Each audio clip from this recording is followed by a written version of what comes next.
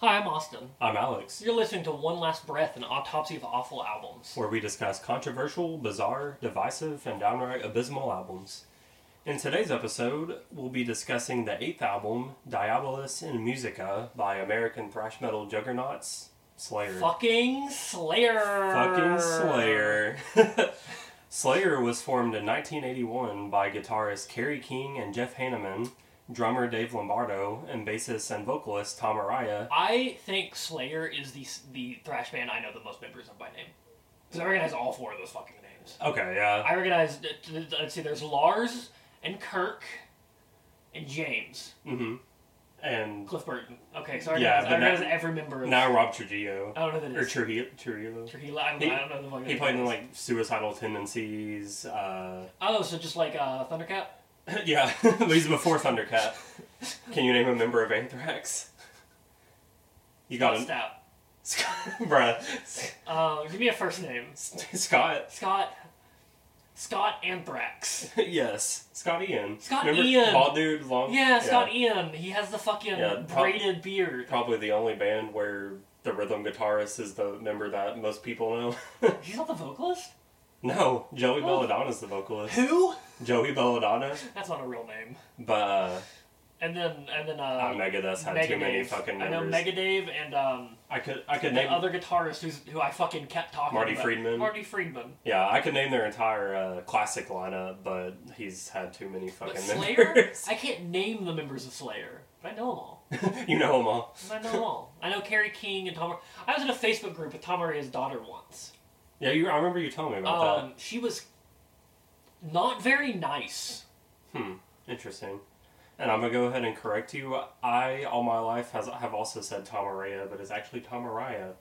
Tom Araya Carey. Tom Araya Carey. Bruh. But yeah, I was just going to say that so nobody is like, oh my god, you're saying it wrong. I'm going to keep saying Tom Araya. You can't fucking stop me. Alright, well. I'm going to say the name more. We'll be the duality of men. The duality of Araya. Araya. But, yeah, they were formed in Huntington Park, California. Inspired musically by the likes of Judas Priest, Black Sabbath, Iron Maiden, and Venom, they started out playing covers of those artists at parties and clubs around Southern Cal. Or SoCal. Southern Cal. SoCal. They took cue from Venom and Merciful Fate, mostly with their satanic imagery, often wearing makeup and spiked jewelry and employing pentagrams. Yeah, I can see a little bit of Merciful Fate influence now that you mention it. Yeah. I haven't listened to a lot of Merciful Fate, but they have one song called Welcome Home that's pretty sick. Merciful Fate is... It's King Crimson, right? King Diamond? King Diamond. Close enough. It's the King Diamond band, though, right? Yeah, King Diamond. I've listened to more of King Diamond's solo stuff, weirdly enough. I used to be in that camp, too. I'm not going to say I'm, like, into Merciful Fate. I've only listened to one of their albums, not even Melissa, which is I've listened to their first album. It has, like, a fucking demon coming out of hell on the front. Fun fact about the host of this podcast, we're not black metal guys. I wouldn't say I'm a black metal guy, but I've started to like more black metal. I like first wave black metal. So Merciful Fate. Yeah, but like... And, Venom kinda. I love Venom. We Venom's listen to sick. a lot of shit. We don't listen to a lot of black metal. Yeah, like I said, I've gotten into it a little more recently, but I still, like... I don't know. I really like Mayhem. Mayhem is good. Mayhem is good. But stuff like... I haven't gotten into Immortal. Dark Throne I've recently kind of gotten into, but a lot of it's just, a lot of black metal is like something that I have to listen to it like 5 or 6 times to actually be like, okay, I vibe with this. Yeah, it's like Doom. It's like, I'm not a big Doom guy. I don't know. I know like the bigger bands of Doom, but not many actual songs. Like I haven't listened to a lot of it. A lot of it kind of bores me. I've listened to parts of Dope Smoker. I've tried to listen to it. That shit bores I'm not the going fuck to out of listen me. to Dope Smoker. Listen, we're not really metal guys. No, we listen to Don't metal. say that. No, listen, we listen to metal. We don't listen to metal the way that metal guys listen to metal. Metal guys listen to Doom. Metal guys listen to all black metal. Yeah. We're not like, we don't listen to the toxic metal genres. There's different flavors. I don't know. I listen to my main favorites would be easily death and thrash, and then when you go into core genres, metalcore. I'm a core guy. That's that's what we grew up on. We grew up on a lot of core. We played in a shitty core band. Yeah, but I don't know. I've been really into a bunch of death metal and thrash lately. And I like tech death. I don't listen to enough death or thrash. I need to get back into my metal because I listened to a lot of thrash in high school. Yeah. Like I recognized a lot of the tracks from this album just from listening to a ton of thrash in high school. Yeah. Listen to fucking German thrash. That's the I shit. don't believe in Germany. Creator, Destruction, Sodom. Iced Earth? I don't know. I think they're... Is Iced Earth thrash or are they... They are. I think they're like Swedish or something though. We really got really into power metal. Yeah. Power metal's another one that I'm kind of... Like power metal, black metal, I'm kind of like entry level with, I would say. And then, yeah, doom metal, I know jack shit about. But either way. This isn't a metal genre podcast. It could be. We used to be genre guys. We're not genre guys anymore. But yeah, for me, with Slayer, like, I'd say they are, or at least our first album was like, literally just, you take Venom and Merciful Fate and combine them, and that's Show No Mercy. Yeah. It's like, it very leans heavily into cues from both of those bands, which I think is pretty cool. But, because, they're both technically, like, first wave, like, proto-black metal, but in very different ways. Yeah. But yeah, so, satanic imagery, makeup, spike jewelry, using pentagrams and inverted crosses in their imagery. Inverted caucus. Inverted caucus. After these couple of beginning years for the band, they were invited to open for the band, you love this name, Bitch. Bitch. Bro, my band is Bitch. Did you listen to Bitch? I haven't. I want to, because they seem like something I would like very early, like heavy metal kind of thrash type stuff. They were the first band signed to Metal Blade ever. Oh shit. Yeah, which that ties right into what I'm about to say. They opened for them at the Woodstock Club in Anaheim, California, and they have recently become the first band to sign to the new label Metal Blade Records. And the founder of Metal Blade, Brian Slagle, was in attendance of the concert. He was impressed with what he saw from Slayer, and he met them backstage to ask the band to record an original song for Metal Blade's upcoming 3rd edition of their compilation series, Metal Massacre. Which... Fucking Slayer. The first Metal Massacre was... Metallica was on it, and that's like their big break. Hit the Lights was on there from Metallica. So to get a big break, you just have to... Back in the day, yeah. Be lucky. Back in the day, it was getting on fucking... Metal Blade, obviously. Blade Metal. Blade Metal. Blattlemade. Blattle Maiden. Of course, all the fucking old school metal labels are escaping me. But, they would all have those compilations of their artists and, Rise Records brought that back in the mid-2000s. Yeah, all those, Rise. It was really cool. Fearless. Except, Lost Prophets was on one of them. Oh, no. Which, to date this episode, Ian Watkins got stabbed, and it's so fucking funny. Fuck yeah. It's so fucking funny. I hope he survives. That's the last time we'll ever mention him on this podcast. I hope he survives and they fucking do it again as soon as he goes back to prison. And it just perpetually does that for the rest of his life. But yeah, all those old school metal labels would have those compilations and, people listen to them, and the shit that really stood out were the bands that kind of would gain some traction, which is exactly what happened to Slayer. Their song, Aggressive Perfector, was recorded for the compilation, and the song garnered the band a very big cult following, which led Slagle to sign Slayer. They self-financed their debut album, combining the funds from Tom Araya's savings earned as a respiratory therapist, as well... Wait, he was a fucking what? Yeah, a respiratory therapist. Imagine being one of his fucking clients. That would be crazy. It's like how, the guy that plays Captain America... Chris Evans, his dad is a dentist. You know, seen that there was a post where someone was like, yeah, I was at my dentist's office and just talking about the Marvel movies. And the dentist was like, yeah, my son's in those. And yeah, I thought, an extra or something. An extra. Nope. Yeah. Dr. Evans. That's crazy. Huh. But yeah, so his savings as a respiratory therapist, as well as money borrowed from Kerry King's father. The result was Show No Mercy, which was released on December 3rd of 1983. The DIY low budget kind of proved to be challenging, because Dave Lombardo later recalled that the engineer had trouble getting the right mix with the toms and cymbals due to them being too loud, so they had to record them separately. Tom is pretty loud. Tom. Yeah. I was like, wait. I was about to say, like, Tom DeLonge being funny. Tom DeLonge is loud. Yeah. He's a loud man. I There's bet they a had lot a problem getting... There's a lot of vocals named Toms. There's a lot of loud Toms. A lot of loud Toms. If your name's Tom, shut the fuck up. Shut the fuck up, Tom. I fucked Tom. Oh, no. But... Yeah, so they had to mix the toms and cymbals or record them separately, which I could imagine was pretty fucking wild. Like, yeah, I bet that was really annoying. Yeah. As the drummer. Yeah. I'm gonna see if Race can do that. Yeah, probably not. No, he probably could. But, in turn, Lombardo has said that Show No Mercy was his least favorite Slayer album. He thinks the songwriting is great, obviously, but the unconventional recording method made for what he feels is his worst performance on a record, which... I mean, yeah, it seems fucking... It's like if... I mean, I got no complaints about it, but I could see... That's like if you ask a guitarist to record two of their strings separately. Yeah. It's like, today we're recording top and bottom, and then tomorrow we'll do the three middle ones. Like, okay. Like, alright. Like, that would be fine for, like, a finger... Like, there are some ways that you could... Like, if you're playing chords... Yeah. It's like, you're just inventing new chords with two strings.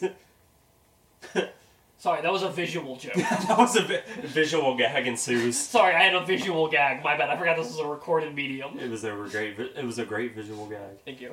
But Show No Mercy was actually met with polarizing reviews upon release, as I mean, really was the case with the majority of heavy music and with the formative years of metal and punk. Like, yeah, the formative years of any genre, really. Yeah, but especially metal and punk, like it kind of was like, oh, this music's for Neanderthals that are fucking stupid. And listen, this music is for Neanderthals that are fucking stupid. I am a stupid Neanderthal. Booga booga. But, it has obviously, however, gone on to be considered a classic and a very, very important release in the progression of metal and extreme metal.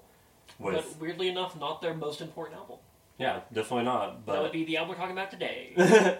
But spoiler alert, this is actually probably...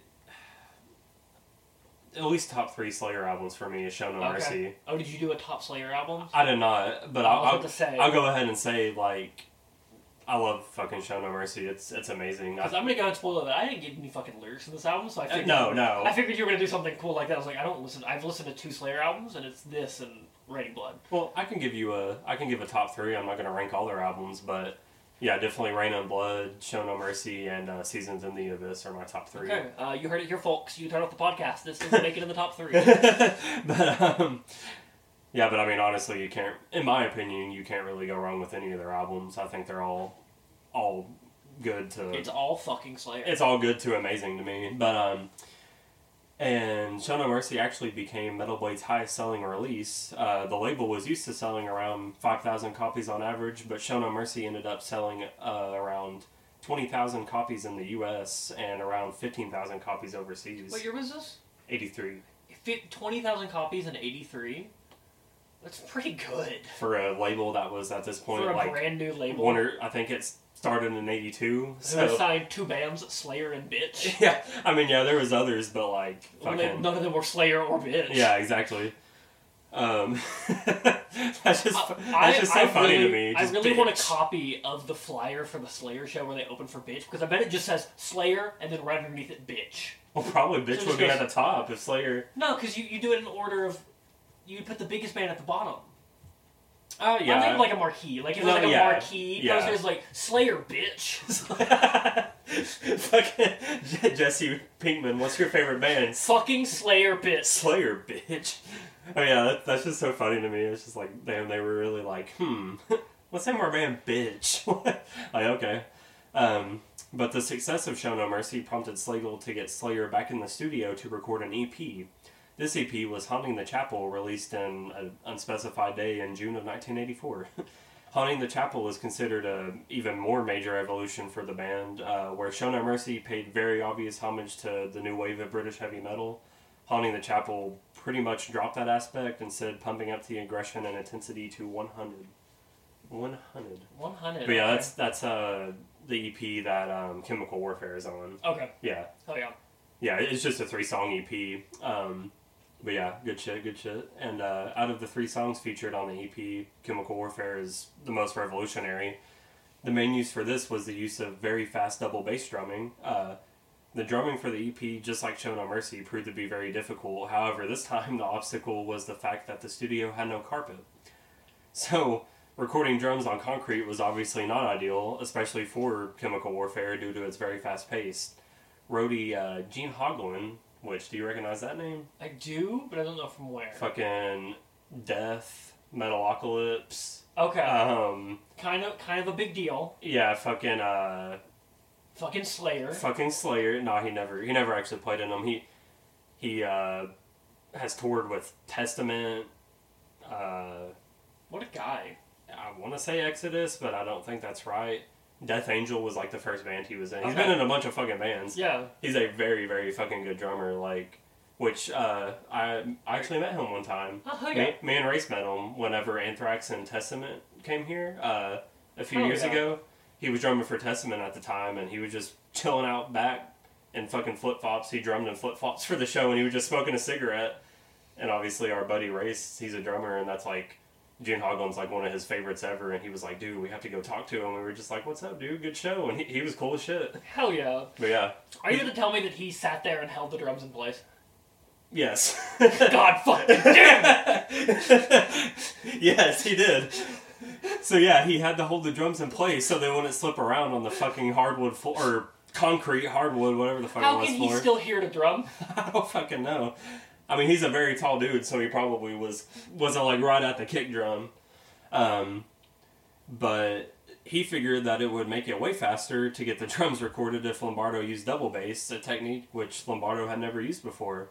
Hoglan, I accidentally fucking put Hogan. Hulk Hogan added the double bass to Lombardo's kit, gave him some tips, and the rest is fucking history. You're telling me that Slayer didn't start with double? I guess double bass was new. Yeah, I mean, at that point. For metal and shit like that, because I mean, in jazz, it had been a thing for a while, but yeah, I think the first metal song to ever use double bass was Exciter by Judas Priest. Are you sure it wasn't something on Attila? Shit, who fucking knows? But I think Exciter, I want to say maybe Dissident Aggressor, which was on the album before Stained Class, which was what Exciter was on for Judas Priest, had double bass. But I don't know, which Exciter is a fucking amazing song. That's one of my Priest favorite. Priest is also not a band I've gotten into. I need to. Oh, I love Judas Priest.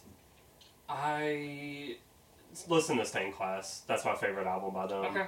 I'd say the one with Breaking the Law on it, fucking, I forget what the fuck it's called. Highly fucking overrated in my opinion. Don't start with that. That's what most people will tell you to start with. It's pretty much just like a step above AC/DC. So gross. I don't think you'll like it. I don't like AC/DC. That's another. Yeah. You're getting a lot of fucking Austin lore this episode. Austin lore. You're welcome for that. But the band released a live album, Live Undead, on November 16th of 84. It featured, of course, tracks from Show No Mercy and Haunting the Chapel, but it added the updated aggression that Haunting the Chapel brought to the Show No Mercy tracks.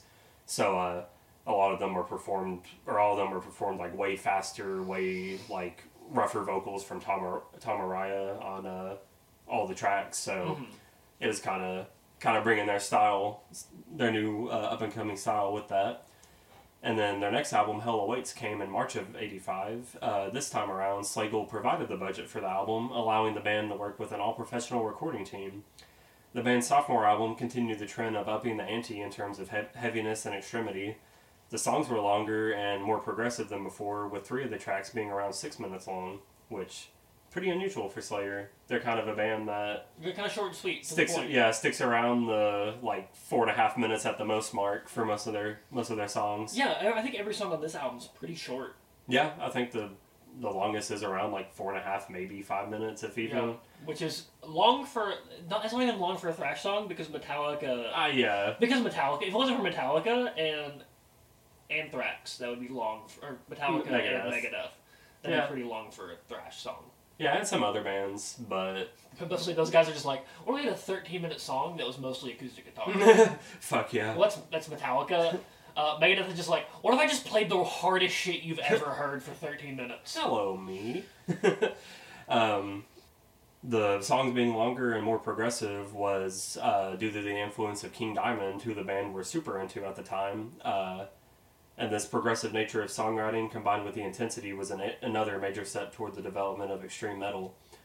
Hell Awaits also actually received positive reviews from critics who, mostly up until this point, hadn't really taken the band seriously.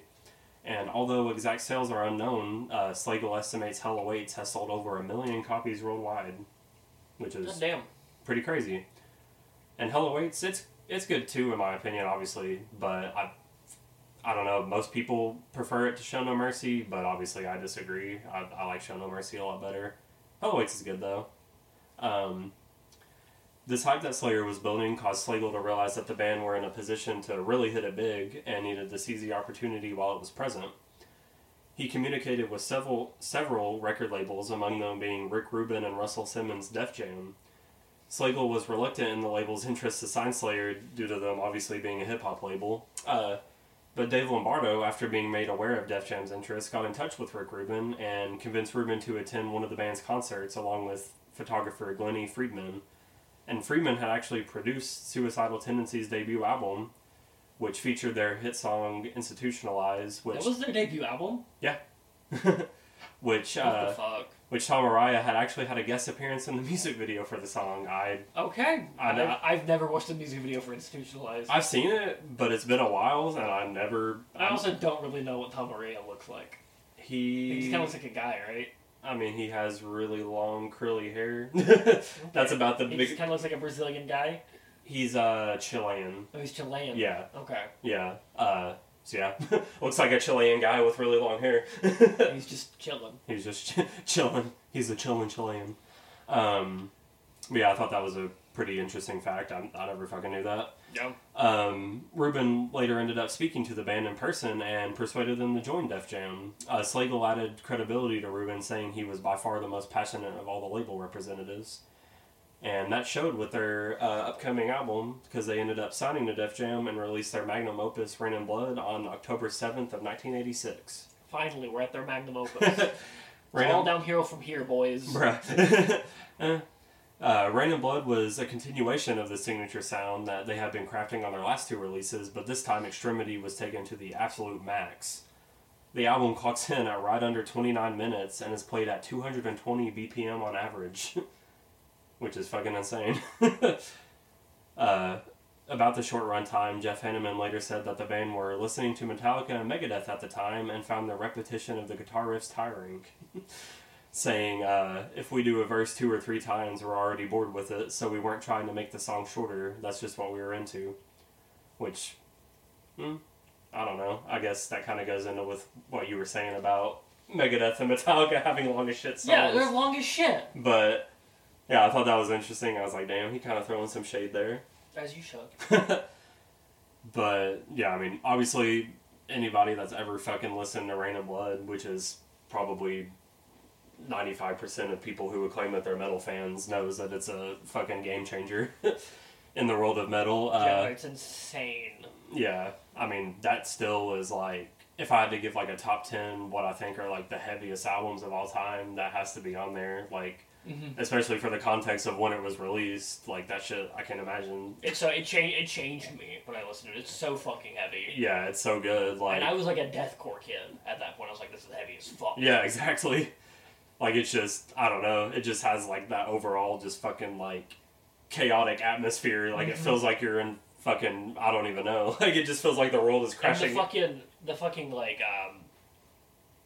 what it's about, the subject matter is fucking dark. Yeah, which I mean obviously was a big influence on the very soon-to-be scene of death metal coming around the corner. So, yeah, very, very important album. And it was actually the band's first release to enter Billboard 200, peaking at 94, which... imagine turning on your radio and just hearing, dun dun dun. That would be fucking insane. It also received critical acclaim with it now being on many best of all time lists, obviously. Yeah, fucking vastly, vastly important album. And it's crazy that it was on fucking Def Jam. Yeah, that's insane. And then next came South of Heaven on July 5th of 88, and Slayer knew that they obviously could not top Rain and Blood staying with that super breakneck speed, so they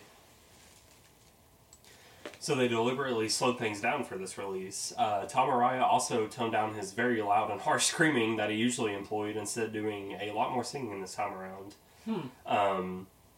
The album was mostly well received, with a lot of critics praising the change in style, saying it helped keep the band fresh and was impressive for a band to experiment in such a pivotal point in their career. But fan reaction was pretty split upon release, which understandably so. I mean, they released... I mean, South of Heaven obviously isn't like a fucking... They didn't go and make a, like, Iron Maiden album. I mean, obviously no dissing to Iron Maiden, but it's not like they went, like, fucking completely abandoning thrash. It's just more of a... It's a more chill thrash. Yeah, I mean, I'm sure you've heard the song South of Heaven is on there, and there's a few other good tracks on there. It's a good album, not one of my favorites, but... They physically could not get faster than Rain. Yeah, they physically could not.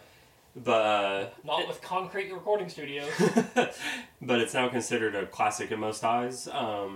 Slayer themselves have been kind of critical of the album, namely King and Hanneman, with both pointing out specific songs as some of their least favorites to play live. So makes sense. And for their next release, Seasons in the Abyss, on October 9th of 1990, Slayer took the ferocity of Rain and Blood and mixed it with the slowness of South of Heaven. It was well received by critics and fans, with many finding the combination of the previous two albums the perfect formula for Slayer.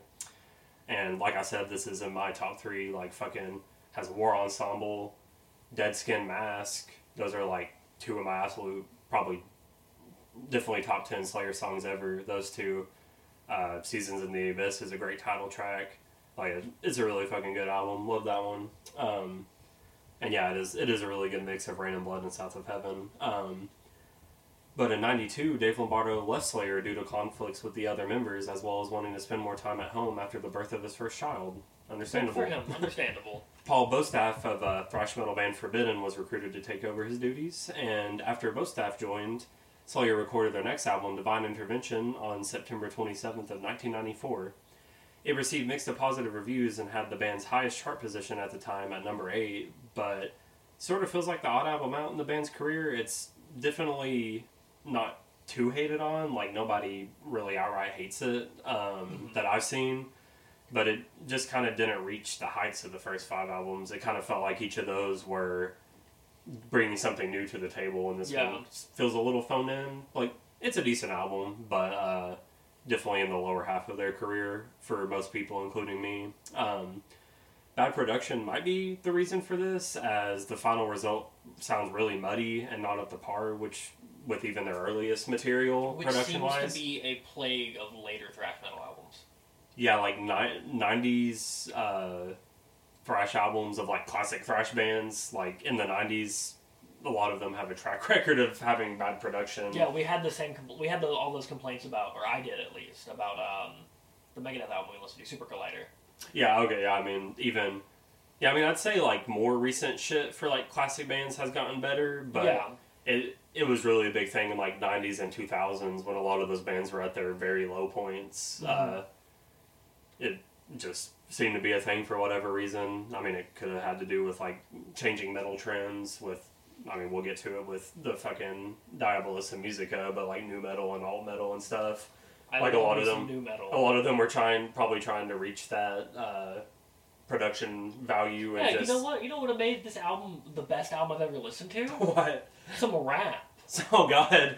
I want Tom Araya. I'll say his name correctly for this request. Okay. I want Tom Araya rapping about the Holocaust. Rapping about the Holocaust, bruh. That's okay. You can't tell me that's not on brand. I mean, it is on brand. It is very on brand, but could you imagine? It'd be awful. That was a very poor joke. Please forgive me. Please, Father, for I have sinned. But yeah, pretty much all the band members have also pointed out the poor production quality on Divine Intervention. So it's not just a fan thing there that people are complaining about. And then a cover album, just one more to go before we get to the subject that matter. Undisputed Attitude came out on May 28th of 1996. They released a cover album? Mm-hmm. What'd they cover?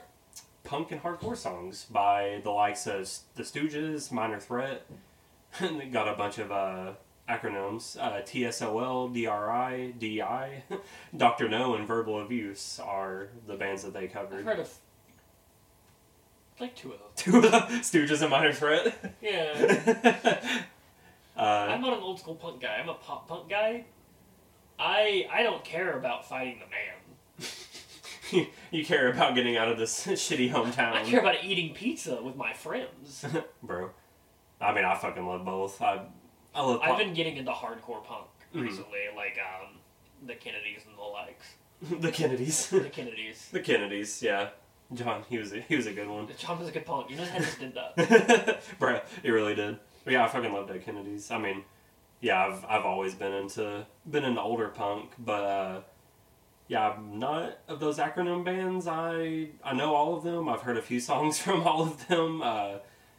But so this isn't your favorite Slayer album? Yeah, I've only listened to it like once. I remember it being decent. Is it good? Yeah. I remember it being decent, but it's their second lowest rated album. I would have loved if they covered Holiday in Cambodia. That would have been pretty sick. I think they would have done really good at that. Yeah, that would have been really sick.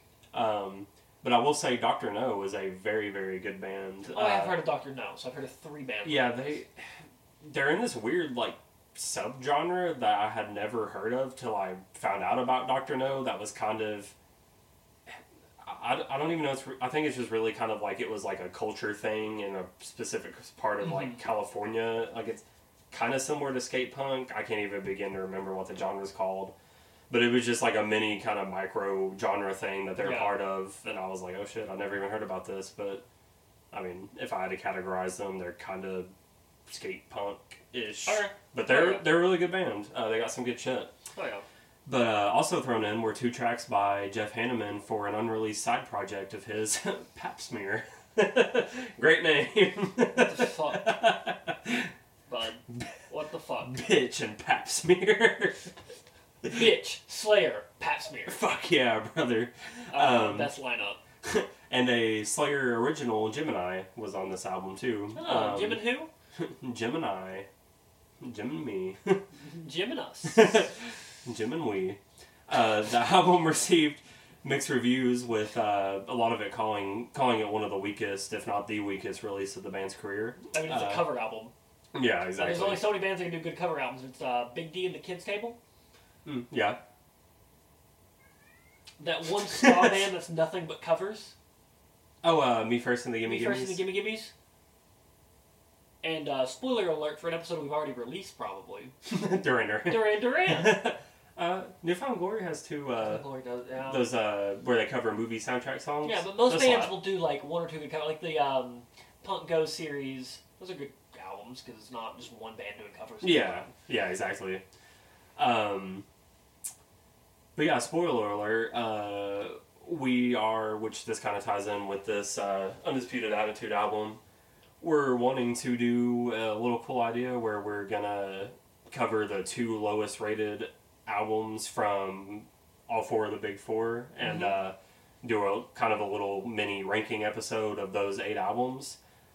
So let us know if Undisputed Attitude should count as an album we cover, because I'm having a hard time deciding if we should do that or Repentless. Their last album is the other lowest rated, but like it's Diabolica Musica is lowest, then Undisputed Attitude, then Repentless, and I'm like, I don't know, like should a cover album really count for this? I don't know. No, we'll have to think about it. You let us know. Yeah, let us know the input for that, because I'm like, I feel like it might be easier to cover a cover album rather than the last album of their career, because when I listened to it, it was kind of just same old Slayer. But yeah, let us know, because I've been kind of debating that in my mind. So, but now we'll get to the main topic of today's episode, Diabolica Musica, coming out on June 9th of 1988, which was obviously a time where nu metal, groove metal, and alt metal were the forefront of the scene, and bands such as Pantera, Korn, Machine Head, Fear Factory, and Deftones were reaching vast heights of popularity, and it can be assumed that Slayer saw the changing climate of the metal world and decided it was in their best interest to follow suit and stay relevant. Would you agree? No, I think this sounds like Slayer. Okay. I for the most part, think this is a Slayer album. Yeah. Through and through. It's just got some elements of those, I think, but yeah, I think people categorize it too hard as a nu metal album. It's not nu metal. But I've listened to nu metal. Yeah, exactly. Jeff Hanneman composed all but 1 song on the album, and he chose to write in mostly C#. That's C#, right? Yeah, C#. Okay. C# tuning. She hashtag. Yeah, C#. C-sharp tuning, which was a first for the band. He said about the writing process, when we were writing this album, I was looking for something to beat. I wanted something to beat, but nothing impresses me right now. Nothing sounded really aggressive or heavy enough to inspire me to beat it, so I just had to come up with my own shit. Which, alright, Jeff. Okay, okay buddy. My name's Jeff. His name is really Jeff. For real. Oh my god, I cannot fucking talk in this episode. Diabolus and Musica received mixed reviews from critics and a very negative response from fans. Yeah, a lot of fans felt angry and betrayed about the notion of Slayer, quote-unquote, selling out to follow popular trends, something they had not done even through the grunge and alternative rock boom, when many of their contemporaries, like Metallica, Anthrax, and Exodus, had really fallen victim to that. Sarah Vowell, her last name's Vowell, Oh. of Spin said in a 4 out of 10 review, 15 years into Slayer's career, they're still deploying the same fast beats and sluggish riffs and batty banter, ending with, this is loudness without fun, blasphemy without subversion, darkness with no shades of gray. The drums are mic'd really well, though. The drums are mic'd really well. Yeah, I mean, the production on this album is really good, I think. Ooh, I have some complaints. You have some complaints? I have some complaints. I like it. I think it's good. I have some complaints. I think it fits the mood of the But album. I am more likely to have mixing complaints than you are. Yeah, I guess that's fair. Just like, as a recording artist, Yeah, I've honestly really never... I care about mixing a lot. I mean, there's certain albums or artists that have like choices where I'm like, but for the most part, even if people on the internet are like, oh my god, like I can't listen to this because the mixing's so bad, but the songs are good. To it. Yeah, I don't care if the mixing's bad, but Yeah. I'll know when the mixing is bad. I'll tell you. Yeah, I'm like, I don't give a fuck. Metal Hammer's Ian Winwood gave a 9 out of 10 review to the album, declaring it a fantastic album, remarking, it manages to combine both the sharpness of new school metal with the songwriting prowess and musical quality we've come to expect from Slayer. But it can be assumed that the band do not think highly of Diabolus and Musica themselves, with Kerry King stating in 2011 that it was his least favorite Slayer album. Also, since Dave Lombardo rejoined the band in 2002, the only song to be played from the album with any regularity was Stain of Mind. In the turn of the millennium, treated Slayer better than the mid to late 90s. Their next album, God Hates Us All, was infamously released on September 11th of 2001. I remember, the only thing I know about this album is that. Yeah, exactly. And that Tom Araya had to come out and be like, I don't think God actually hates us. I just think it's a cool fucking title. I think it's a cool fucking title. Because he's like a devout Catholic. He's a Catholic, He's a devout Catholic, which is hilarious. God Hates Us All abandoned the new metal experimentation of Diabolus in favor of the classic Slayer formula, to the appreciation of most critics and especially fans. Paul Bostaph left the band due to an elbow injury in the tour for God Hates Us All, which of course I alluded to like 2 seconds ago, and the band asked Dave Lombardo to fill in for the remainder of the tour, which turned into him rejoining Slayer permanently. Man, imagine you like you hurt your elbow and then you kicked out of your band. No, he left. He left due to an elbow injury. He left permanently? Yeah. He didn't just leave for the tour. Yeah, Paul Bostaph. Okay. I read it that he just was like, I can't do this tour, and they were like, okay, you're out of the fucking band, brother.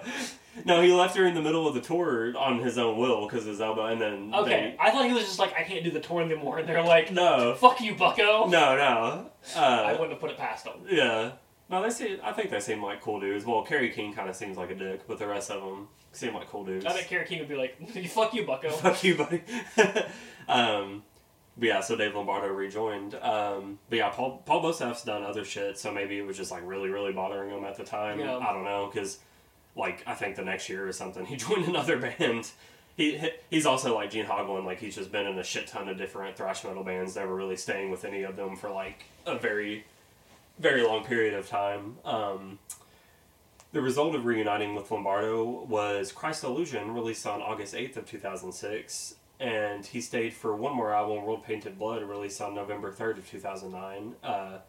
And both of these albums are kind of along the vein of God Hates Us All, like return to classic form for Slayer. Got good reviews from critics and fans alike. But Lombardo was dismissed from the band in 2011 due to contract disputes. And then, not soon after that, Jeff Hanneman tragically passed away due from alcohol-related cirrhosis on May 2nd of 2013. He kind of spent a couple of years battling health issues stemming from a flesh-eating disease believed to have come from a spider bite. I remember that. Yeah, it's like he said he thinks he got it from a friend's hot tub. A spider bite. It's fucking wild. Yeah. What is with fuck. I almost said Slayer. What is with thrash musicians having wild injuries? Yeah. Fucking Megadeth Mustaine was like, oh yeah, I was in rehab and I just fucking... I slept on my arm wrong. Yeah. And I have to relearn how to use it. Mm-hmm. I have permanent nerve damage. Yeah, exactly. Yeah, who knows? Oh, I got a spider bite my friend's hot tub, and now I have a flesh-eating disease. Yeah, that's fucking whack. I mean, like, it's pretty metal. Pretty fucking metal. But yeah, R.I.P. Jeff Hanneman. Fucking... Holy fuck. Yeah. R.I.P. Jeff Hanneman. Fucking legendary. I personally think that he's probably the most important member of Slayer, because he wrote... Him and Kerry King kind of traded off writing most of the songs, but... I think Kerry King's a little overrated. I think Jeff Hanneman's like... You heard it here, folks. I feel like a lot of people kind of, in retrospect, are like, yeah, Hanneman was way fucking better than Kerry King. Kerry King just kind of had the spotlight for whatever reason, I guess because he was bald and had a huge braided fucking beard. He kind of stood out. Where was I at? Paul Bostaph rejoined Slayer, and Gary Holt of Exodus came into the picture to take over for the loss of Hanneman.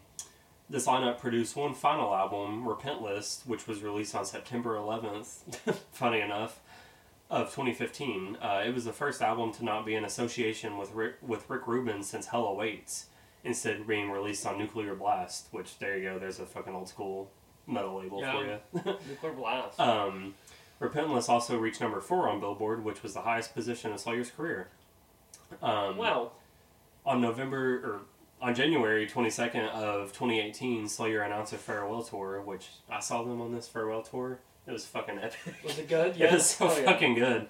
Yeah, it was them, Lamb of God, Napalm Death, Anthrax, and Testament all on one fucking show. Yeah. Me and our buddy Race went, and then we kind of... It was in an amphitheater, and we had some actual seats that were... They were fairly close, but like kind of midway back before you get to like the lawn in an amphitheater. Yeah.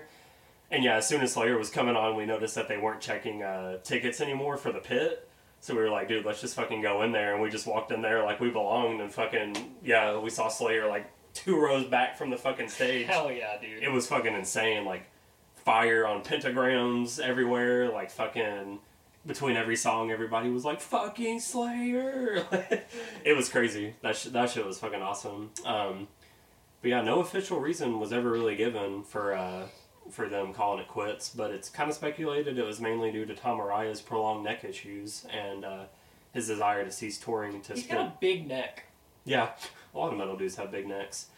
And his desire to cease touring to spend more time with his family, which, understandable. I mean, fucking, you're in one of the most influential bands of all time. Fucking retire, You haven't been able to see your family since the 80s. Yeah, fucking retire, bro. I don't blame you. But yeah. And that brings us to today's album. Yeah, which, holy shit, it took a long time to get through that. Yeah, it did. Yeah, fuck. So yeah, we'll try to make it a little short and sweet for you. So, any opening thoughts for the album? It's a good album. It's just another Slayer album. It's exactly what I expected from Slayer. Mm-hmm. It's more Slayer. Yeah, I think it's pretty in line with a lot of their stuff, just with some of those new metal and alt metal influences creeping in here and there. But like, if this is the worst Slayer album, Slayer's never released a bad album. Exactly. Fucking spoiler alert, but we are almost an hour into the episode. I can tell you that this album is good. Yeah, I completely agree. Like, I haven't listened to every Slayer album in a long time. Like, I haven't listened to anything past this album in full in a few years, so like I couldn't tell you if this is my least favorite Slayer album, but yeah, if this is like the worst Slayer album, then fucking A, like it's a good album. Starting out with Bitter Peace, solid opening track. Mm-hmm. Yeah, we get a pretty long instrumental to start out the song. It's like goes for about a minute and a half, and it's one of those really good like mid-tempo thrash riffs that... Yeah, it's really sinister. Yeah, it is. It definitely gets you into the mood of the album, the feel of the album. It's sounds a little different from what you would expect from Slayer to me. It's a little more groovy. Yeah, a little more groovy, which fits in. But yeah, it's a good start. A good sinister feeling vibe to the opening track. But then after that is over with, we kind of go into normal Slayer. Normal Slayer. I will say that the vocals, a little far back in the mix. Oh, is that your complaint? A little far back in the mix, yep. Which would be fine if Tom Araya was a intelligible vocalist. But he's not, so like I really can't understand. I can understand a little bit of Rain and Blood. Because the vocals are mixed well. Mm. The vocals are so far back in here, I'm like, I don't know what you're saying. Which is why I didn't get any fucking lyrics. Yeah, I get what you mean. I knew that there wasn't going to be any cringe lyrics in this. I figured there wasn't going to be. Yeah, I knew there wasn't going to be. Like, it's just fucking Slayer lyrics. Like, they are what they are. So, like, I wasn't really paying attention for that off the bat. But, so I caught some stuff as I listened to it of, like, what some of the songs were about. But, yeah, I will agree with that. Like, a lot of it was kind of unintelligible. Yeah, there are some songs where the mixing is really good, but for the most part, it's just the vocals are buried. And there's also some songs where it's far back and unintelligible in the mix on purpose. Yeah, for aesthetic reasons, but we'll get to that. But yeah, I mean, Bitter Peace, after that opening riff and we go into regular Slayer fare, like, this one really has no influences of nu metal to be found on this opening track. Then we get to Death's Head, which is almost a fucking slam song. Yeah, I could kind of see that. It starts off with, I mean, I think it's a pretty nu metal-ish opening riff. It's like diddle like with the drum and guitar interplay. Yeah, or something like that. Yeah, it's pretty much like that. But yeah, that bouncing opening riff with the simple and like groovy drumming kind of gives me like System of a Down vibes. Which System of a Down's first album came out the same year as this album. So did it really? Like, yeah. Okay. So like obviously Slayer wasn't like, oh, the System of a Down band is kicking ass. Let's copy them. So no, like System I guess of a Down is like, oh man, Slayer put out some really good album. So I guess this kind of could be like proto System of a Down. Like like that opening part really was like, oh, this kind of sounds like yeah, when we say it's nu metal, we're not talking about like Limp Bizkit nu metal. It's like Korn, System of a Down, Deftones nu metal. Yeah, like the metal-y nu metal, not like rap metal. Yeah, exactly. Which is a bit like when people are like nu metal, I think of Limp Bizkit. Yeah, when you hear Slayer made a fucking nu metal album, yeah, you would expect like... You're like, oh cool, Tom Araya's rapping. Yeah, exactly. But yeah, and there's a really chunky bass tone in this song. Of course, the shouting vocals that Araya does very well, and a catchy chorus that's repeated very frequently. Yeah, I think it's a good mix of classic Slayer and a little bit of nu metal influences. Yeah. I like this track. And then there's a great bass lead about a little over halfway through the song that the guitar picks up on and goes into a verse. And then after that, Tom Araya kind of does like a Jonathan Davis / Chino Marino type thing with like the very breathy whispered nu metal vocals. Yeah, he does do that. Yeah, that's like probably the most nu metal thing of this album is like the times when he does that. It's a little off putting. It's kind of weird to hear Tom Araya do stuff like that. But after that song, we get to Stain of Mind. Mm-hmm, Did I write that down right? Okay, cool. Yeah. I was like, did I write that down right? This song is really jammy.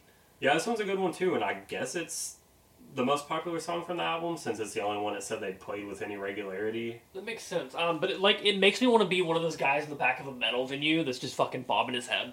Yeah.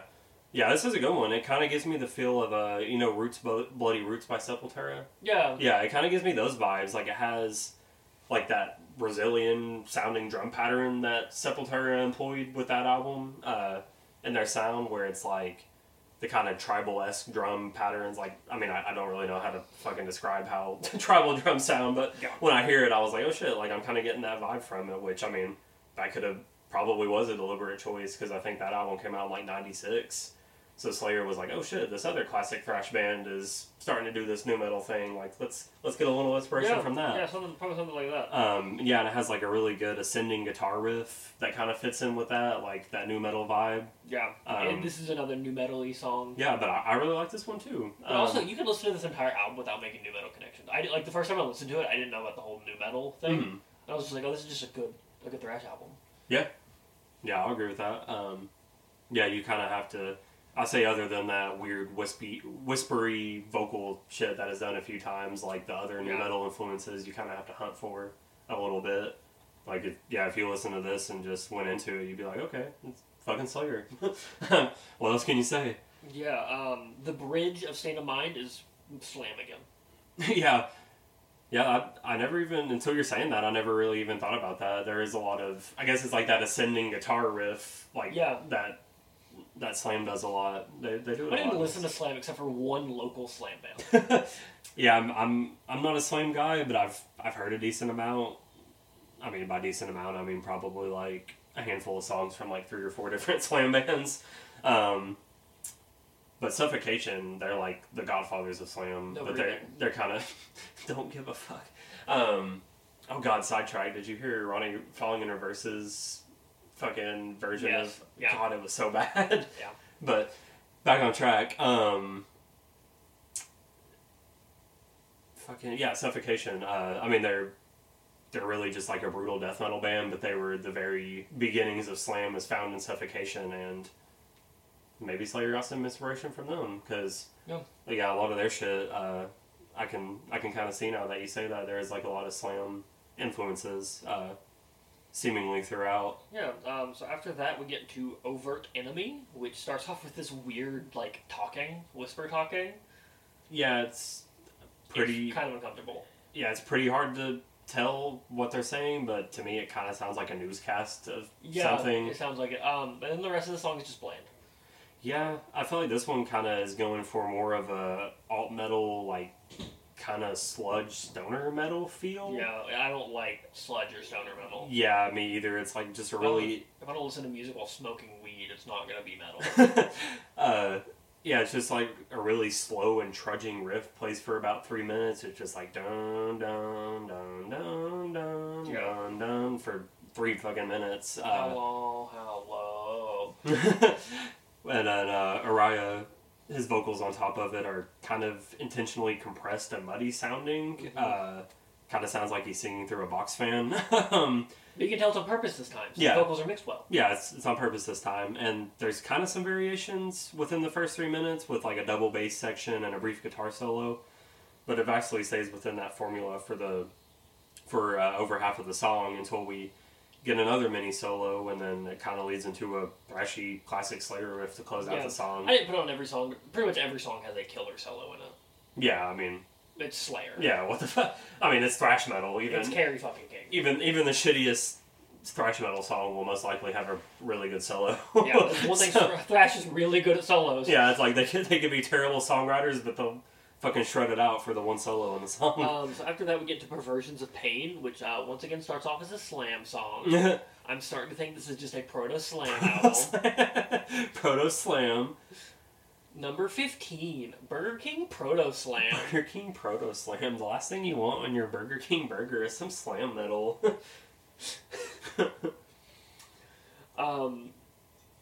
But yeah, then it just goes into what you'd expect from Slayer after it's slammy for a bit. Yeah, it's pretty standard fare for them.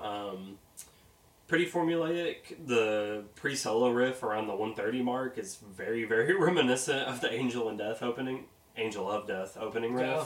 It's like dun dun dun dun dun dun. Yeah. Yeah. I thought I had heard it before, but like all thrash kind of sounds similar. Yeah. To a point. Yeah, to a point. Like I feel like there's a few different ways you can go about a thrash riff, and then in those few different ways, like stuff can kind of sound a little similar. Like, it's the same with fucking metalcore. I mean, how many times did people write fucking the Waking the Fallen riff? Or Unholy Confessions. Unholy Confessions. Yeah, exactly. But yeah, this one it pretty much sounds exactly like the Angel of Death opening riff, and then after a solo later on in the song, there's a bridge part that sounds to me like if you took both of the choruses of South of Heaven and Dead Skin Mask and combine them, like, it literally sounds exactly like that. Like, it's pretty formulaic song. Other than the familiar parts, I mean, it's a decent song, though, but probably the most mid song on the album. Yeah. Okay, so next is Love to Hate, which I think is the most sinister intro on the album. Okay, I really don't remember I don't remember it now either, but... Okay. Spoiler alert, it's been a little while since we've listened to this album. We had some things come up, so we didn't get to record when we wanted to. Mm-hmm. I meant to re-listen to it, but I just fucking haven't. I did at the very end of work today, so it would be like the last piece of music on my mind, but I mean, even then, like, it's, like you said, it's thrash metal, which, I mean, any genre can get to where you're like, kind of... Thrash metal especially is, like, every song kind of blends into itself. Yeah, especially in, like, the...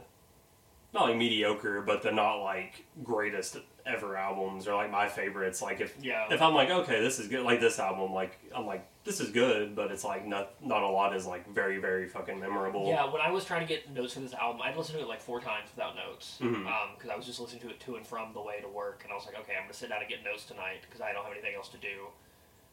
Because I had a busy week when I was getting ready for this one.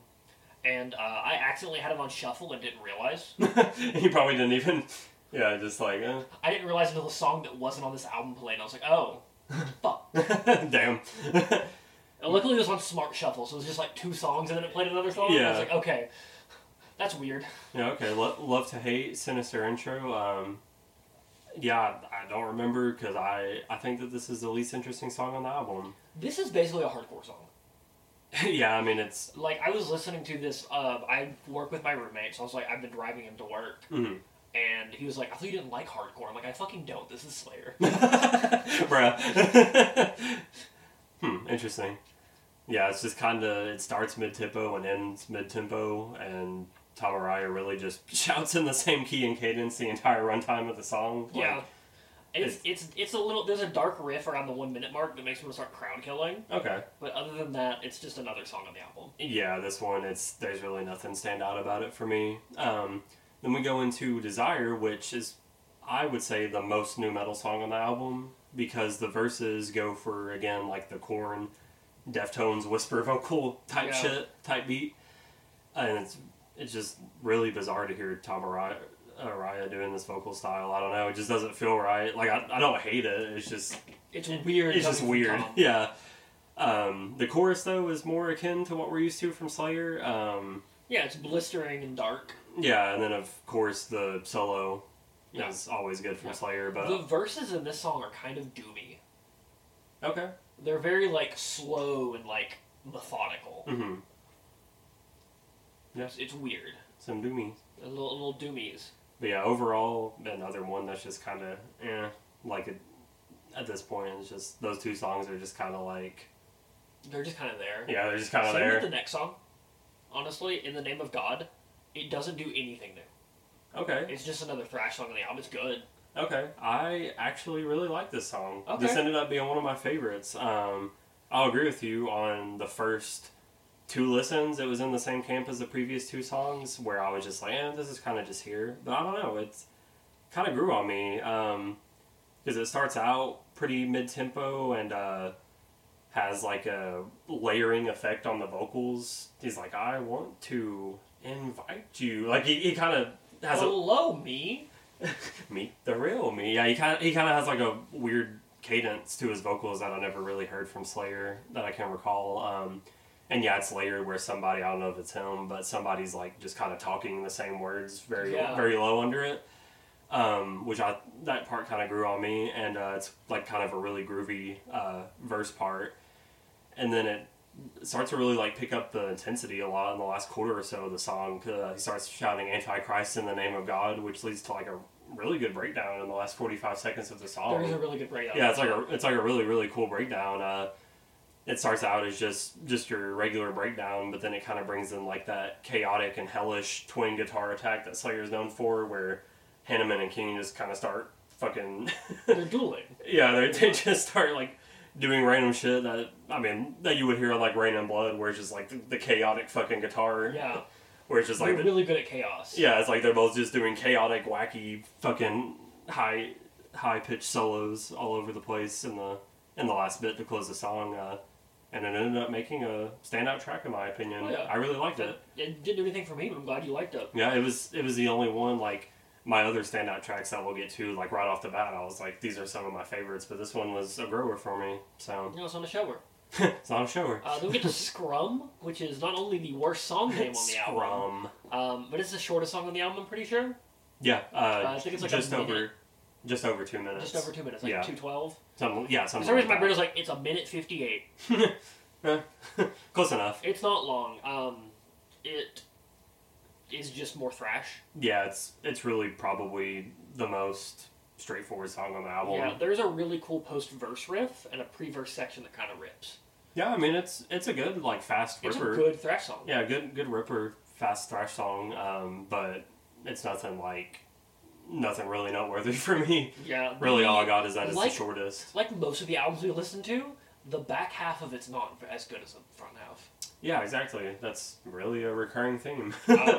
Which is weird. Mm-hmm. Because I feel like that's not again, good albums is not like that. A good album usually the back half's really the better shit. Mm-hmm. Yeah. That would be an interesting little bonus episode. Get some back half versus front halves. Yeah, get some like examples of like classic or some of our favorite albums and see if the back half's better than the front half. Yeah, see if they're back or front loaded.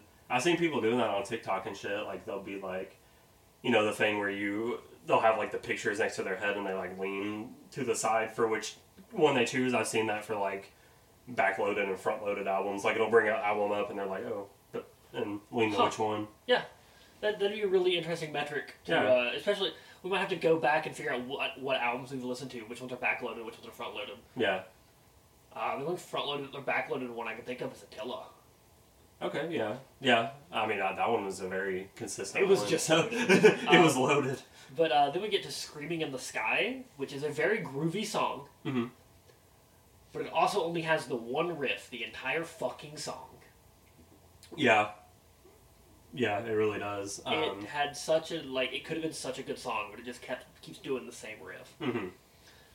Yeah, it kind of sounds like it could have been from like the South of Heaven or Seasons in the Abyss era of Slayer to me. It's more like slow paced and low key. But yeah, it's like you said, it's really just the same riff for most of the song. And then there's like this one part in kind of a bridge section where I guess it's Tom Araya sings in like this really weird low pitched voice, like. It's not the like whispery thing that he's done in the album. It's just like this really weird voicey. Like I don't know. Did you not catch that? Mm-mm. It's just like he's actually like singing, but he's singing like this. Like I don't know. It's weird. It's very weird. I was like, okay, don't really know why that choice is made, but all right. And then we get to the last album song. The last album. Point. Right. Mm-hmm. Once these song names are so fucking stupid. I'm like, am I right? Point. Did I fuck up? Point. The main riff of this song is sinister. Very sinister. This honestly sounds more like a Megadeth song than a Slayer song. Okay. Yeah, I think this one doesn't really have any new metal influence. I think it's pretty standard fare for Slayer, but okay. It's a little hardcore. You think it sounds a little Megadeth? It's a little like Megadeth hardcore. Megadeth meets hardcore? Okay. Megacore. Yeah, Death Dave. Death Dave. But yeah, I mean, it's kind of generic, I think. Yeah. Not really a noteworthy song to close out the album with. Like, it's alright. I'd say the only thing that I really, that caught my attention about it was there's like 2 separate times in the song where it sounds like it comes to a conclusion and then it just awkwardly continues. Which is that seems to be a big thing in bad albums too. Yeah, like it's not like an overly long song. Like I think it's just about like around 4 minutes, but it was just really weird. Like multiple times, it just everything kind of stopped for like half a second. And I was like, okay, that's the end of the album. It would just start back up with a different riff or something, and I was like, okay, yeah, kind of odd. Yeah, I think just the back half of the album being, for the most part, kind of very, very same. Also played into that. Because like, okay, this shit's ending. And it's like, oh no, going on still. Yep. So favorite songs. Mine are definitely Bitter Peace, Death's Hands, Stain of Mind, and In the Name of God. Mine Bitter Peace, Death Hands, and honestly Perversions of Pain. Okay. My least favorites are Love to Hate. Well, I'll say Love to Hate and Desire are like the two that I really don't like, and then I wanted to give 3, so I put Screaming from the Sky. That's probably just like one of the more mid songs on the album. Mine is in the Point, Screaming from the Sky, and Scrum. Okay. So the last 3 songs in the album. Because at that point I was like, man, I really want this to be over with. Yeah. So yeah, overall, yeah, like we said, we don't have any lyrics, because I mean, it's really just Slayer. It's Slayer it's lyrics. What you expect from Slayer. Yeah, exactly. But from 4,009 ratings on Rate Your Music, the album holds a 2.63 out of 5. So that's a 5.26? I guess. I'll go with that. It's a little low. Yeah, I mean, it's really not. It's one of the better ratings we've seen for this podcast. But like I said, the main reason we're doing this is to do that little ranking of the quote unquote worst albums from the Big Four. Yeah. Yeah. I give it a 8.2. Okay, that's honestly higher than I was expecting. It's a good album. I mean, I would listen to it again. I'll agree. It is a good album.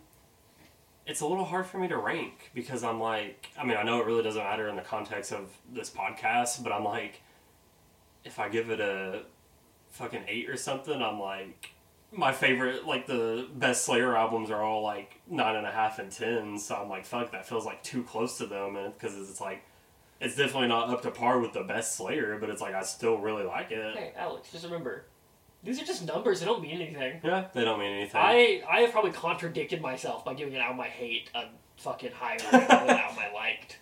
Yeah, I know. I kind of fucked myself with the Duran Duran cover album. I think I gave it a 7.5, and afterwards I was like, that was a little too high. Like, I definitely enjoyed it, but I was like, 7.5? I probably should have gone with like a 6. I don't even remember what I gave that one. I think it was like a 9. No, I think I thought we both gave it. Maybe we did both give it a 7.5. I think we did. I don't know, but like, I don't fucking care if I contradict myself. I contradict myself. It's a podcast. You're here to listen to us talk. Yeah, exactly. Yeah, if you're keeping track of these stats. Which I think we've asked our listeners to do that. So please do. That's why I gave you a little clap. Keep track of them. A little golf clap for you. If I get it, I'll give it a, what'd you say, 8.2? 8.2. 8.1999. Okay. That's what I give it. Okay. But no, seriously, like, it's a good album. I mean, it's really, it's pretty shit on, like, reading the, like, fan reviews, I guess you could say, on Rate Your Music. Like, a lot of people were like, absolutely embarrassing from Slayer, like, why the fuck were they trying to be a new metal band, all this shit, and it's really... It's barely new metal. It's really, yeah, it's really a Slayer album with little sprinkles of new metal and alt metal and groove There's metal. There's obviously some, like, influences from alt, groove, and new metal, but that's what a good band does, is they change their sound. Yeah, exactly. Like... They probably just really liked new metal. Yeah. Yeah, I mean, honestly... I can see Tom Araya getting down to some Korn. I mean, yeah, I could too. They toured with System of a Down for this album. They were their support. Oh, yeah. So, yeah, like, they probably just really liked the music and were like, I really want to incorporate some of this shit. Yeah, which, I mean, I guess that goes against what Jeff Hanneman was saying. He was like, nothing sounded like it could be beat, so I just made my own thing. I don't know about that, buddy. Okay, boomer. R.I.P. boomer. But I don't know about that one, buddy. But, yeah, I mean, I really don't see, like, everybody's...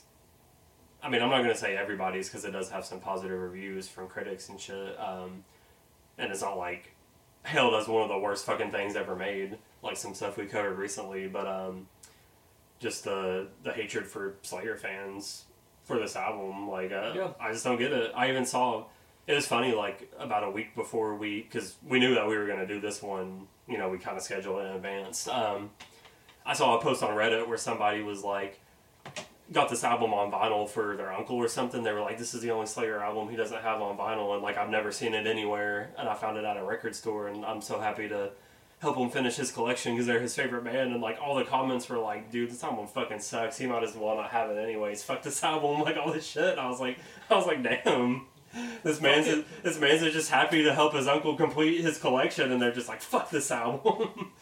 I mean, that's Reddit for you, but I was just like, damn. Reddit and Slayer fans. Yeah, I was like, damn. Two of the worst communities. Yeah, I was like, what the hell? This album, like, I mean, at the time, I didn't know that I would think it was good, but I was like, even then, like, damn.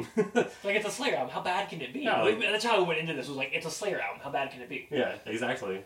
But, yeah, so, I mean, it definitely deserves it deserves another breath. We will see you next time with what might be the highest rated album we'll ever cover. Yeah, probably. Now that you say that, yeah, I think it probably will be. Alrighty, see you next week. See ya.